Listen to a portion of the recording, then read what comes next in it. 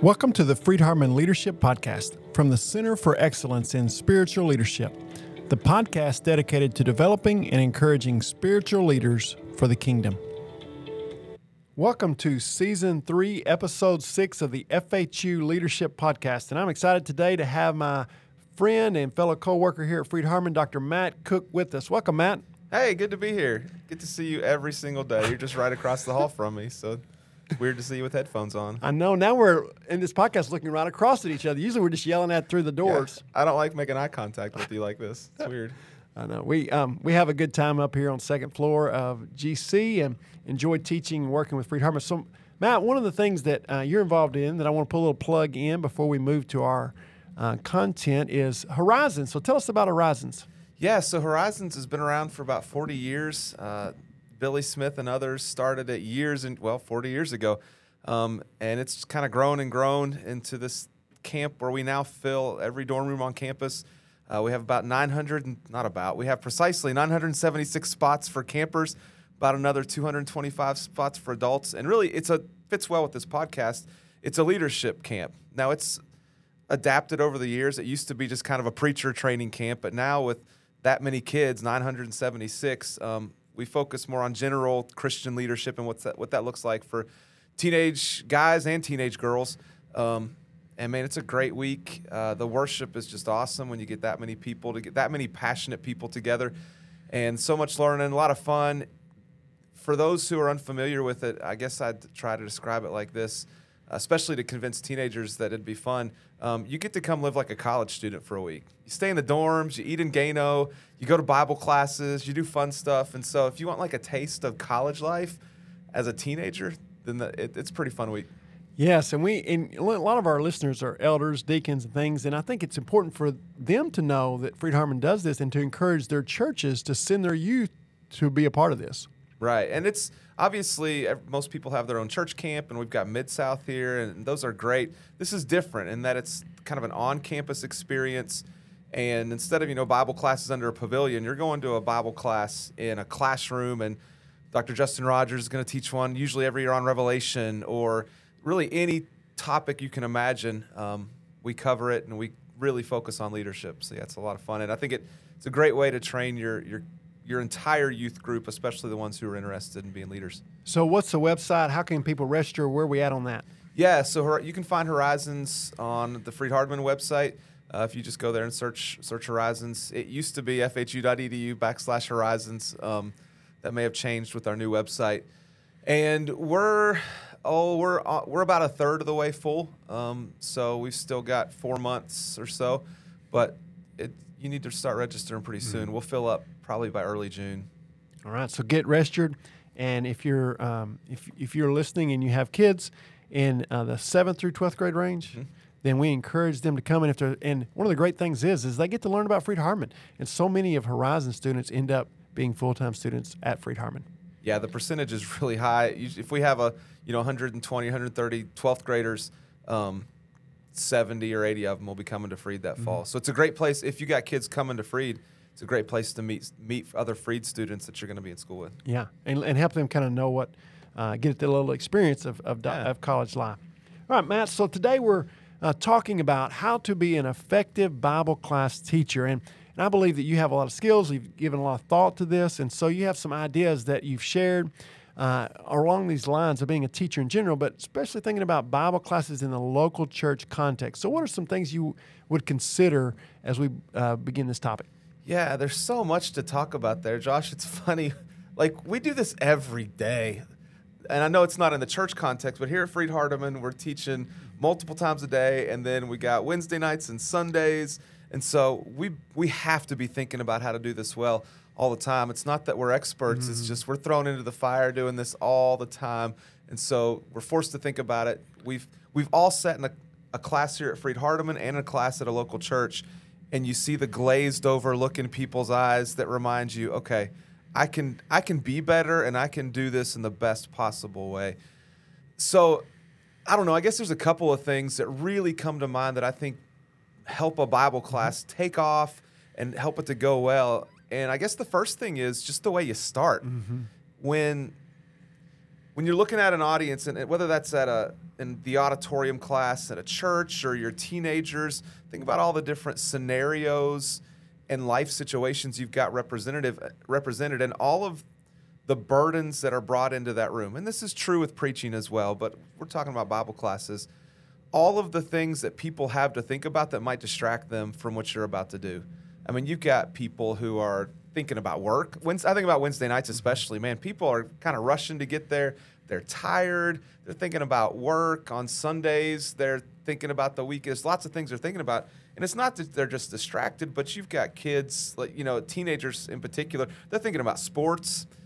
They're thinking about the opposite sex that are in the room that they like, and that's distracting them. There's people who are heartbroken, who are in physical pain, like literally all sorts of scenarios. And somehow I've got to convince them that what we're about to do for the next 45 minutes or whatever it is, that it's worth their time and it's worth them engaging with what I'm about to do. And that's hard to do sometimes. It takes a little bit of work, right? Yeah, it's hard because so many times in our Bible classes, we want to be very biblical. So we say we're just going to study from James chapter 1, or we're going to study from 1 Peter chapter 1. Or when we're really ambitious, we say we're going from Jeremiah chapter 1, right? But and that automatically creates a level of boredom and a level of I'm not very interested for a lot of people. And we may not like that, but that's just the truth, isn't it? Reality. Yeah. We want to think that just by virtue of saying we're about to study the Bible, that everybody magically, their brains come on and they're so excited to listen, not just study the Bible, but listen to you explain it. And that's just not the case. People are distracted. And so there's lots of options as to how to start and get people's attention. And like you just mentioned, you could start off with, today we're going to continue our study of James chapter 2. Wow, that's really exciting. That's just going to get people super engaged. Or, good morning, glad you're here. We have several announcements to make before we get into our lesson. Now, I'm not saying you can't make announcements, but if you've got just a short amount of time, I want to make sure I do everything I can to get them to buy into what we're about to do. Just those things I've just mentioned, it doesn't give, no matter how excitedly you say them, it doesn't give anybody a reason to want to listen to what we're about to do. Yeah. That we have to realize that we are talking to people, not just explaining a text. Absolutely. And so we want to think about how can we convey this message to this audience. And how can I get their attention if they are a little distracted? And it's easy to be critical and say, well, they shouldn't be distracted. All of us have come into church and started a Bible class distracted by other things. So I want to do something to get their attention. And in the teaching world, we call that a hook, right? Somehow we want to hook people. And there's a couple important qualities of a good hook. It gets people's attention, right? So there are a lot of things you can do there. It can be something funny. It could be a story. It could be a question. All kinds of ways you can do that. Probably it's not turn your Bibles to James chapter 2. It's not a way to get people's attention. I think the second thing it does is it sets a goal and gives them a reason to engage. It answers this question: why should I listen to this? Like, what's going to happen here that's going to make a difference for me in some way? And then a good hook leads naturally to the lesson. Now, you can tell a joke at the beginning of a Bible class that's just funny for the sake of being funny, and that's fine and that's good. But how much better is it if you can start off with something funny that also leads into what you're about to do? And that's tricky. And the problem with this is that it takes work. Like, this isn't easy. It takes extra work. I can prepare a lesson.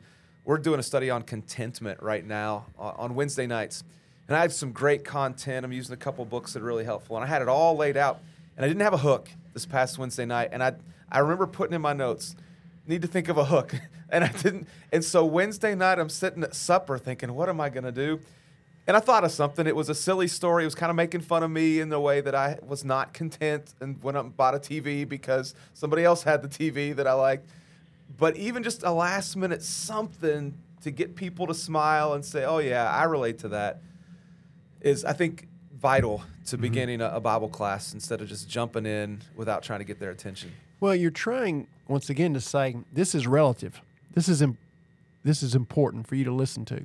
And so I think this idea of a tension or hook to draw them in and keep that on the topic. I thought that was a good point you made, that so many times in our Bible classes we make them separate from our topic. Right. I like to think of it like this. You mentioned the word tension there. if the first thing I do is get their attention, then I want to create a tension. So for me, I've created this little, and I've Googled it to think, did I steal this from somewhere? And as dumb as I am, I think I made up this little equation by myself.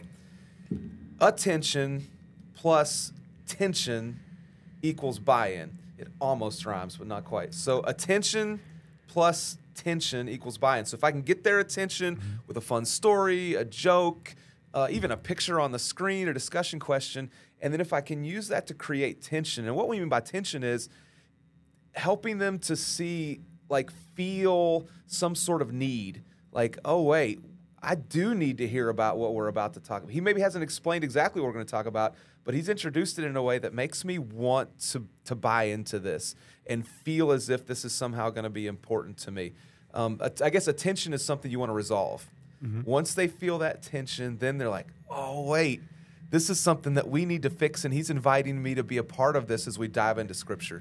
So attention plus tension equals buy-in from people. So people are constantly asking themselves questions, and they're struggling, as you mentioned. I mean, this is how it relates to the struggle you talk about. People are struggling, they're asking all these questions, and so what you're saying is, this is an issue you're facing, a tension, a question you're asking. You may not even know you've been asking it, but you are asking it, and you'd like to have the answer, and then you're going to see how God's Word gives an answer to that question. That's right. And you can do that with any sort of lesson. If it's topical, like contentment, you can do that. If it's a text, I've mentioned James 2 just in passing. So if you're talking about, for example, partiality, that's an easy one to tell a story or give an example of the way that the church struggles with this, and then say, hey, here's the good news. The Bible kind of helps us to address this tension.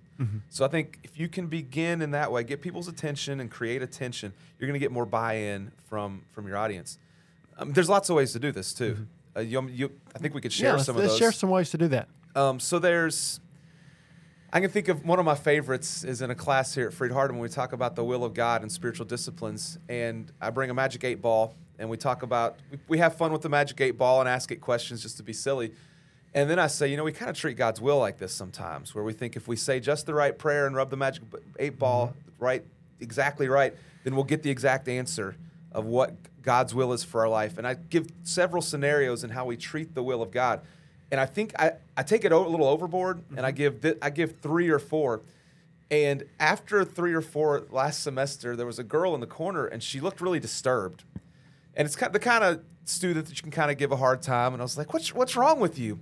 And she said, are we going to actually figure this out? And I said, and I thought to myself, I have set the tension so strongly that she's almost like irritated. She wants to figure it out. So that's a simple way to like illustrate how you can do this in a way that makes people really want to do this. So I think a story is probably one of the best ways. And everybody has great stories from life. Object lessons like that magic 8 ball is a simple way to get people's attention and then create attention if you use it well. Scenarios, so we can kind of say, imagine that you're doing this. This is, for example, in a missions class, and I know we're talking about Freed-Hardeman, it's a different thing. I can kind of help them to imagine a scenario and say, what would you do in this scenario? That kind of helps them to buy in. A good quote. And now quotes can be cheesy and boring if misused, but especially if it comes from pop culture, that's kind of fun. A good statistic.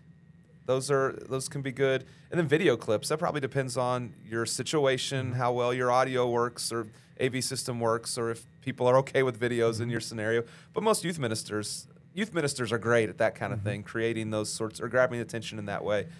Pop culture references, referencing a movie or a historical figure. Again, pictures. I can set attention just with a picture.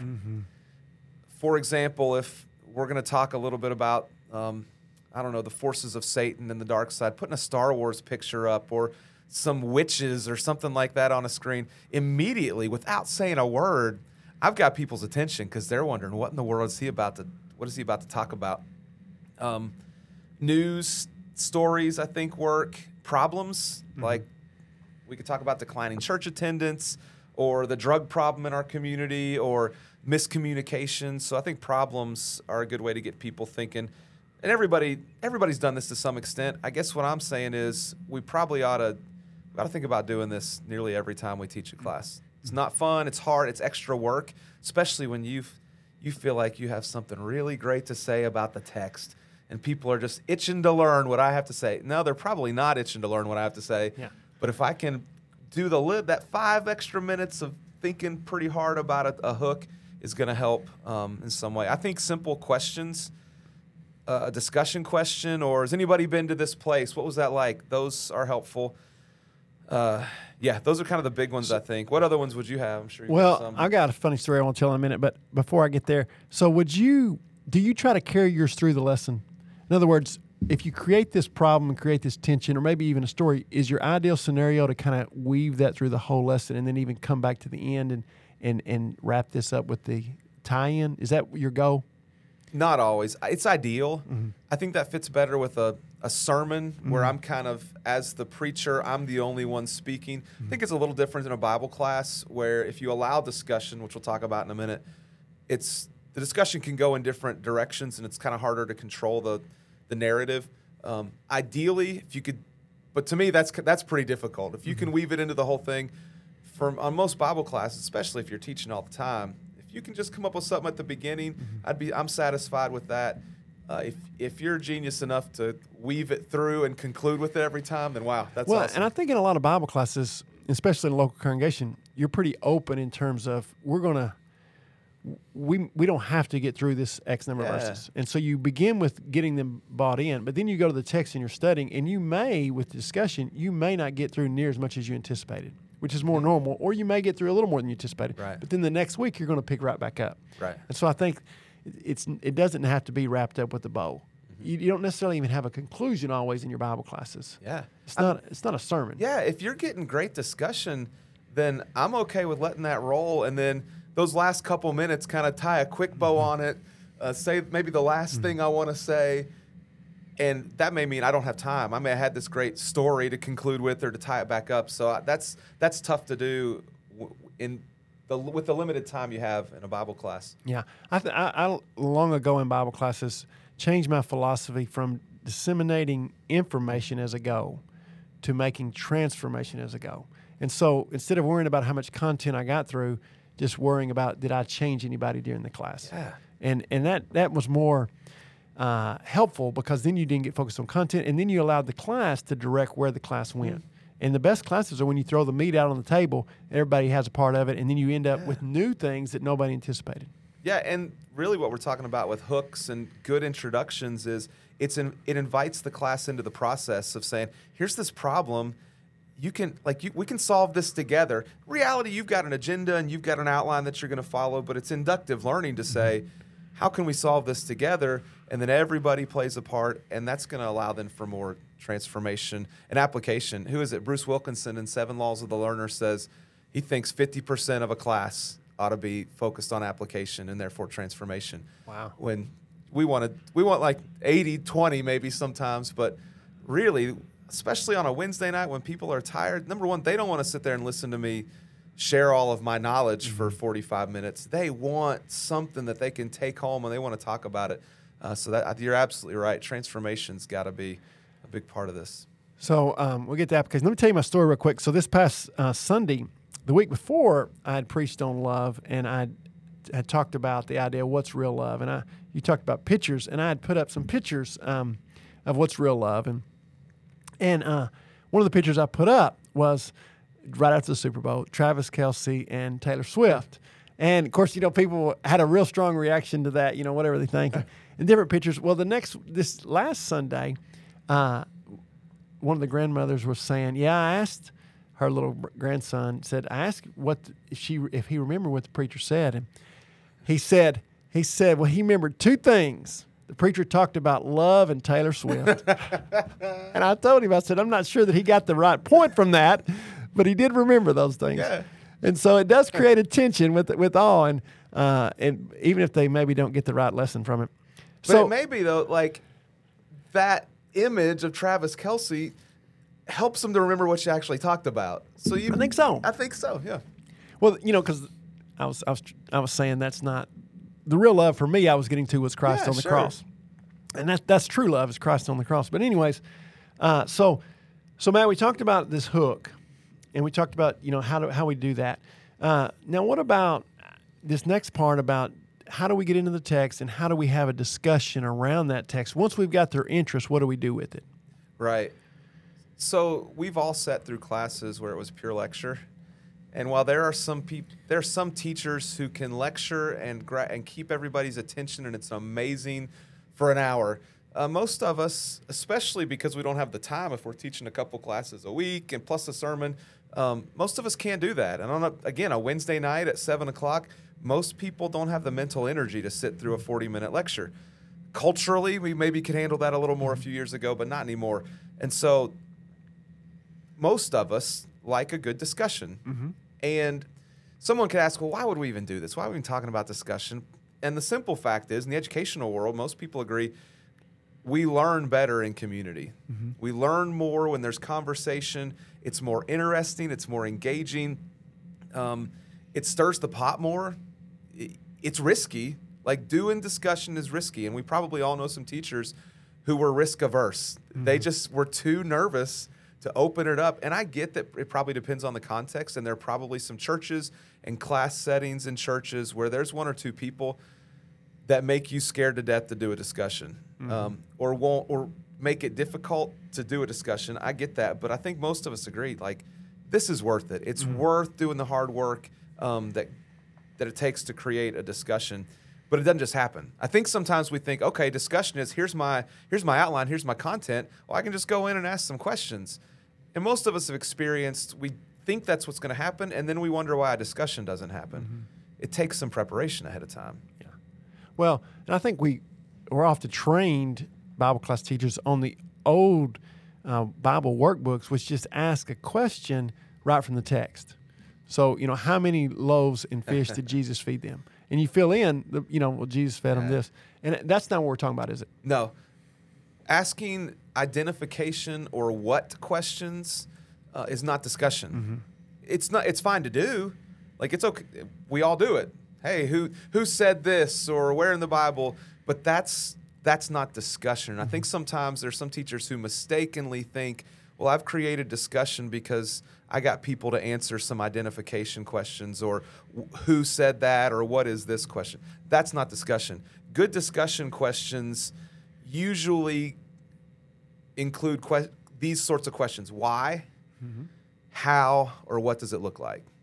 So why do we think this? Or why does God demand this? One of my favorites, the easiest, why do we struggle with this? Mm-hmm. Here's this, we just read this passage. Why do we struggle to obey this? Or connected to that, how can we do a better job at obeying this? Those are two, you can include those questions multiple times in a class. They're easy questions. Why do we struggle with this, and how can we do better at this? Mm-hmm. And that opens it up for multiple points of view. And what's great about it is there are multiple answers. Mm-hmm. That's what you want in a discussion. You want to ask a question where there are multiple ways to answer that question, where an identification question doesn't do that. Who said this? Well, there's one answer to that. Why do we struggle with this? Well, everybody's probably got something that they could think of that they contribute to the conversation. But usually, I think it's best to plan. You can come up with questions on the spot, but I like to plan them ahead of time. I'm going to put them in my notes. This requires some thinking ahead of time. I also like to make the questions visible. Now, I don't always do this, but if I'm using a PowerPoint and I really want people to engage in a question, I'm just going to put it on the screen. And that allows me to, I've got to think more carefully about the question because I don't want to put something dumb on the screen. So I'm going to think about it carefully. Again, I don't always do it, but when I put questions on the screen, the discussions tend to go a little bit better. Or even a handout. If you're doing a handout, sometimes just put the questions and don't put all your content, and that way it leaves it open. And have you found that, let's say someone in the class says something that you may don't fully agree with. How have you found it's best to handle that? Do you let the class regulate itself, or do you immediately jump in there? How do you steer the class in the way you want it to go? Yeah, very carefully. It can be a little bit awkward. Sometimes I'll say something like, you can let the rest of the class kind of think. So I say, what does everybody else think about that? Let's talk about that. I rarely say, no, that's not, I don't know if I've ever said, no, that's wrong. You've just made a heretical comment, you heretic. That's probably not the best way to do it. I'm going to say something like, well, that's a good point of view.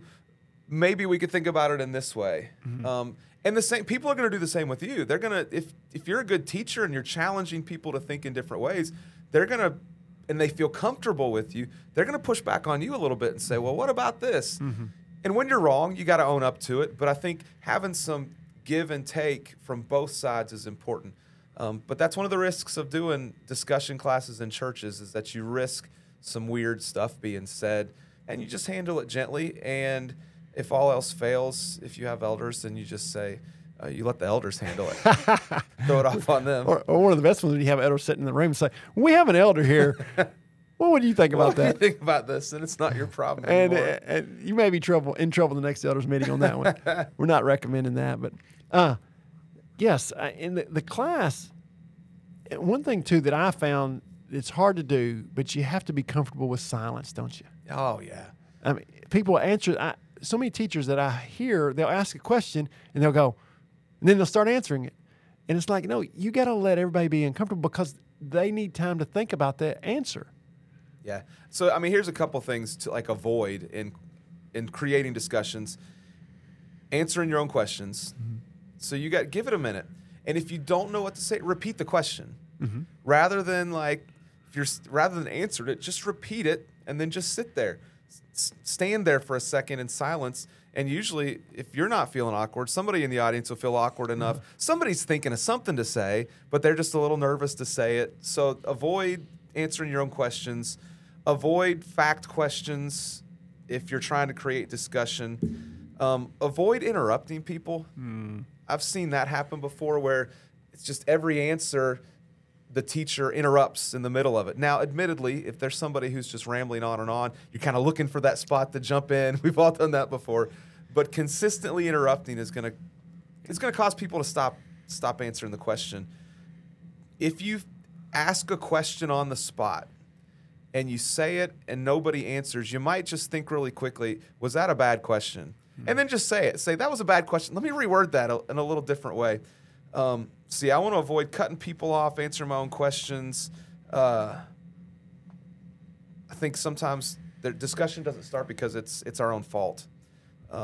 Because we've created an atmosphere where people are a little nervous to talk. But I'm going to repeat my question. And if it's on the screen, that helps with that so people can see it. I like to ask targeted questions sometimes.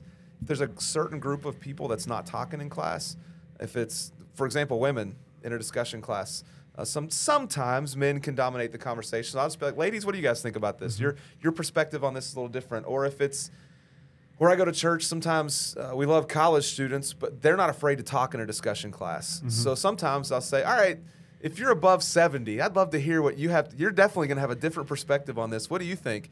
And that kind of forces them in and makes them feel like they have permission to jump in where maybe they were a little nervous before. So I find that to be helpful. And even sometimes you might even do a informal survey or some type of, whole class participation in some type of discussion. Yeah.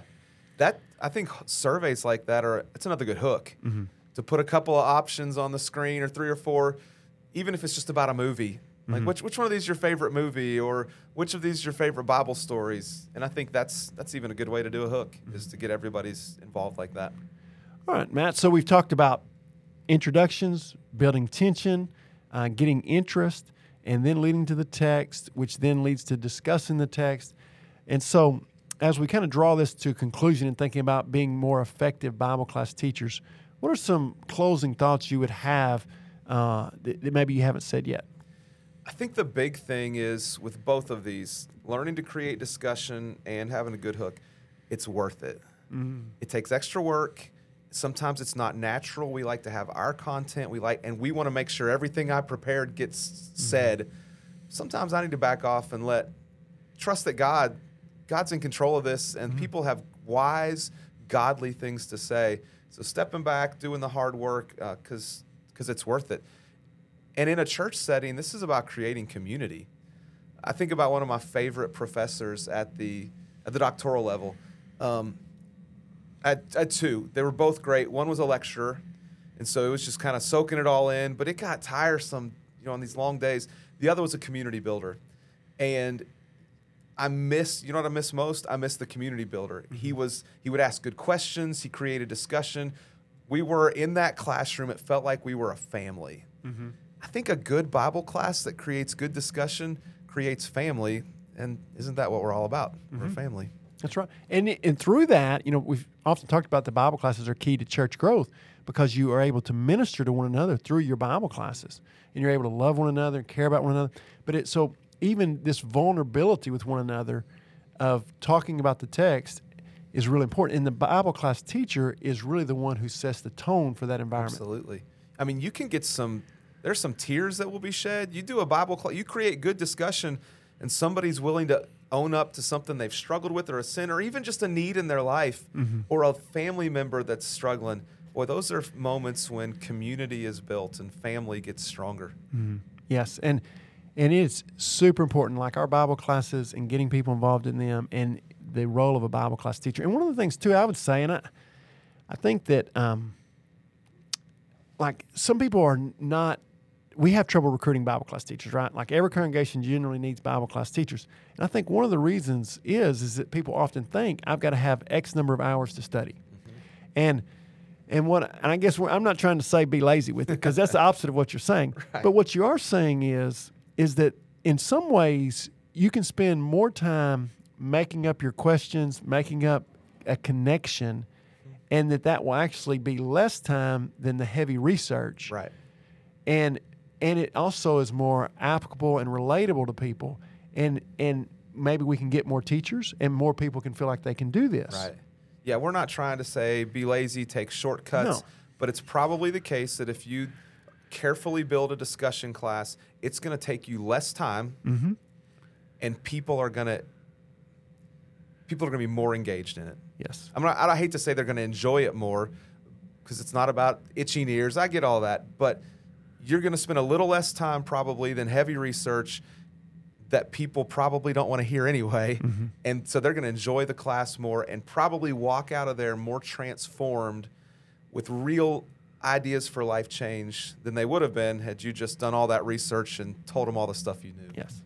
Well, Matt, I really appreciate you being on the show with us today. And we want to encourage our listeners to rate and review our podcast. Thank you for listening, and we look forward to future episodes of the FHU Leadership Podcast. Thank you. Thank you for listening to this episode of the Friedharman Leadership Podcast. For more great content and to see the services the Center for Excellence in Spiritual Leadership offers your local congregation, please visit www.supportingspiritualleadership.com. Until next time, remember, God uses ordinary people to lead His people into extraordinary feats.